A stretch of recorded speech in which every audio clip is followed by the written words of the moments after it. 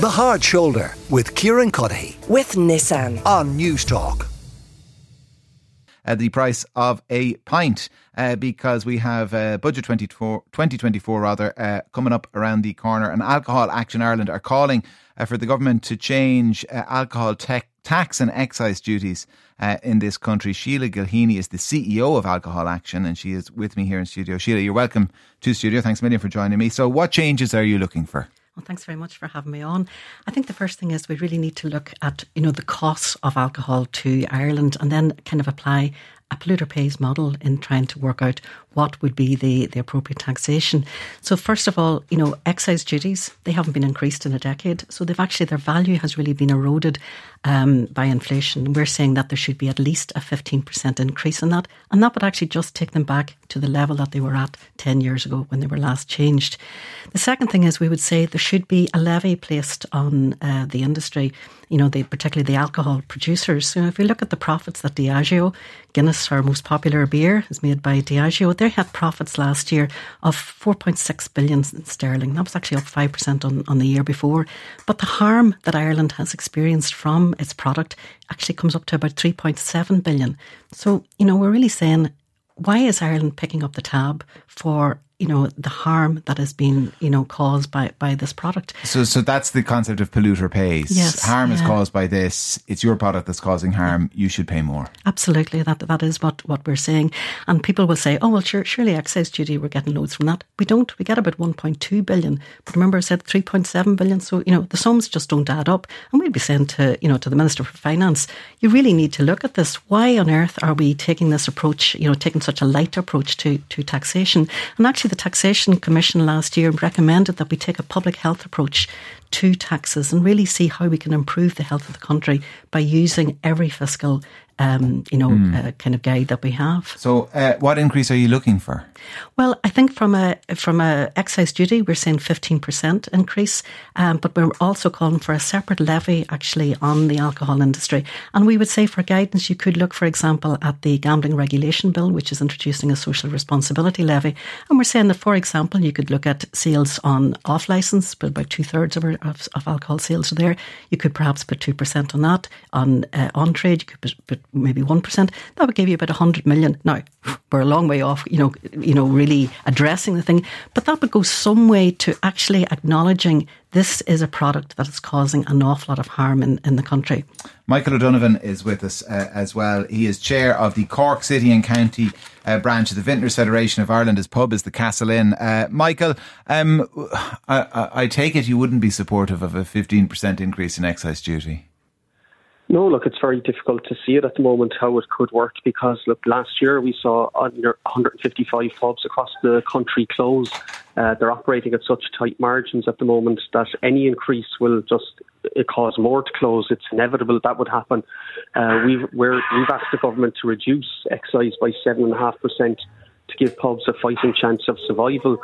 Like here in Cork, the pub industry directly employs 12,500 people at our last count. That's directly employed, and there's many more jobs that are created from that. So if more pubs start disappearing, it has a huge impact on government for people signing on and the costs of social welfare and people's mental health by not having a job. So we're in a very difficult position at the moment where we're fighting for survival. We're operating at really, really low margins, and if any increase, as we've seen, with supplier increases over the years, over this year particularly, people have less disposable income, and it's their fight to survive. So any increases that we see, be the government or from industry, it's just inevitable. We'll see more doors closing, unfortunately.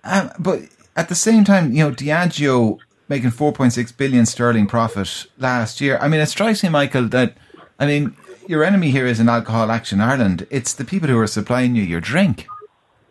Yeah, look, we're at the mercy of Diageo and all the big brewers for supplying us. And, we're all small individual publicans. We can't do, combined bargaining or purchasing powers from them because we're all individual companies.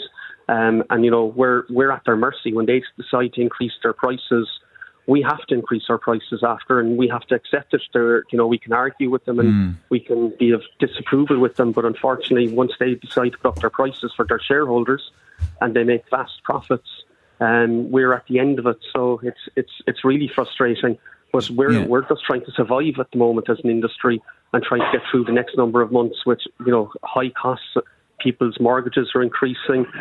People have less disposable income, and it's the perfect storm for us heading into the winter when we probably have higher electricity, higher gas prices. So in the budget, seeing anything else increasing will just cause major problems for us. Sheila, there'll be people who listen to this and they think, well, then maybe it's the levy is the solution. Levy those big drinks industries, but then at the same time, I'm conscious they might just pass that back on to the likes of Michael. And the Michaels of this world are just ordinary working men and women who are trying to keep their doors open, and you can understand how difficult that is. I think actually we can see that there's two problems here. We both have producers making enormous profits, and we also have supermarkets which are selling alcohol at very cheap prices. Actually, if you look at alcohol and from an affordability point of view, alcohol right now is 70% more affordable than it was 20 years ago. That's if you're buying it in a supermarket. Actually, if you're buying it in a pub, it's 15% more affordable. There's certainly a question to be asked about where do people get their alcohol and the kind of the pricing that goes with it. But what we're pointing out is that when you're talking about 3.7 billion euros worth of harm, and that's probably a conservative estimate, that's actually not taking into account other aspects of harm to others. For example, the families who are really impacted and the mental health problems that they would have that arise from that. We know from studies in Australia that harm to others would probably double that cost if you take it fully into account.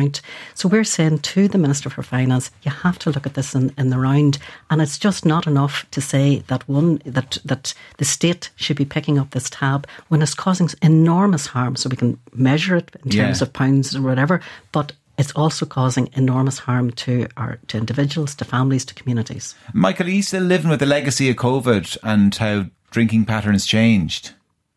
Absolutely. Look, as Sheila alluded to there, prior to COVID, our competition used to be, the match down the road or even the pub down the road. Now probably our biggest competition is people's kitchens and living rooms since COVID. And like what we've seen statistically recently is, 60% of all alcohol sold in this country is sold through the off-licence sector. So, it's a huge competition for us and a huge issue. And I suppose, if people come into a pub, it's regulated. If people are after a few too many, we will say, no, it's time to go home. More often than not, if you're in a city, we'll get you a taxi or we'll make sure that you try and get home or friends take you home. If you're out in the country, I know publicans that drive customers home, at night time. So, we're in a responsible environment and we're highly regulated. We have to go to court this month in September, the majority of us to get our licences. So, if we have any issues, we're policed by the Gardaí. So if there's any issues, the Gardaí can object to our licence. So we're highly regulated as is. Where, if you're drinking at home, there's no controls, there's no measures. And, it's a different environment. So it's an issue. And unfortunately, we're being all lumped in together with alcohol. But, we're in a regulated environment to sell our alcohol. Michael O'Donovan, Chair of the Cork City and County branch of the Vintners Federation of Ireland, and his pub is the Castle Inn, and Sheila Gilheaney is the CEO at Alcohol Action Ireland. Listen, thank you both very much. The Hard Shoulder with Kieran with Nissan. Weekdays from 4 on News Talk.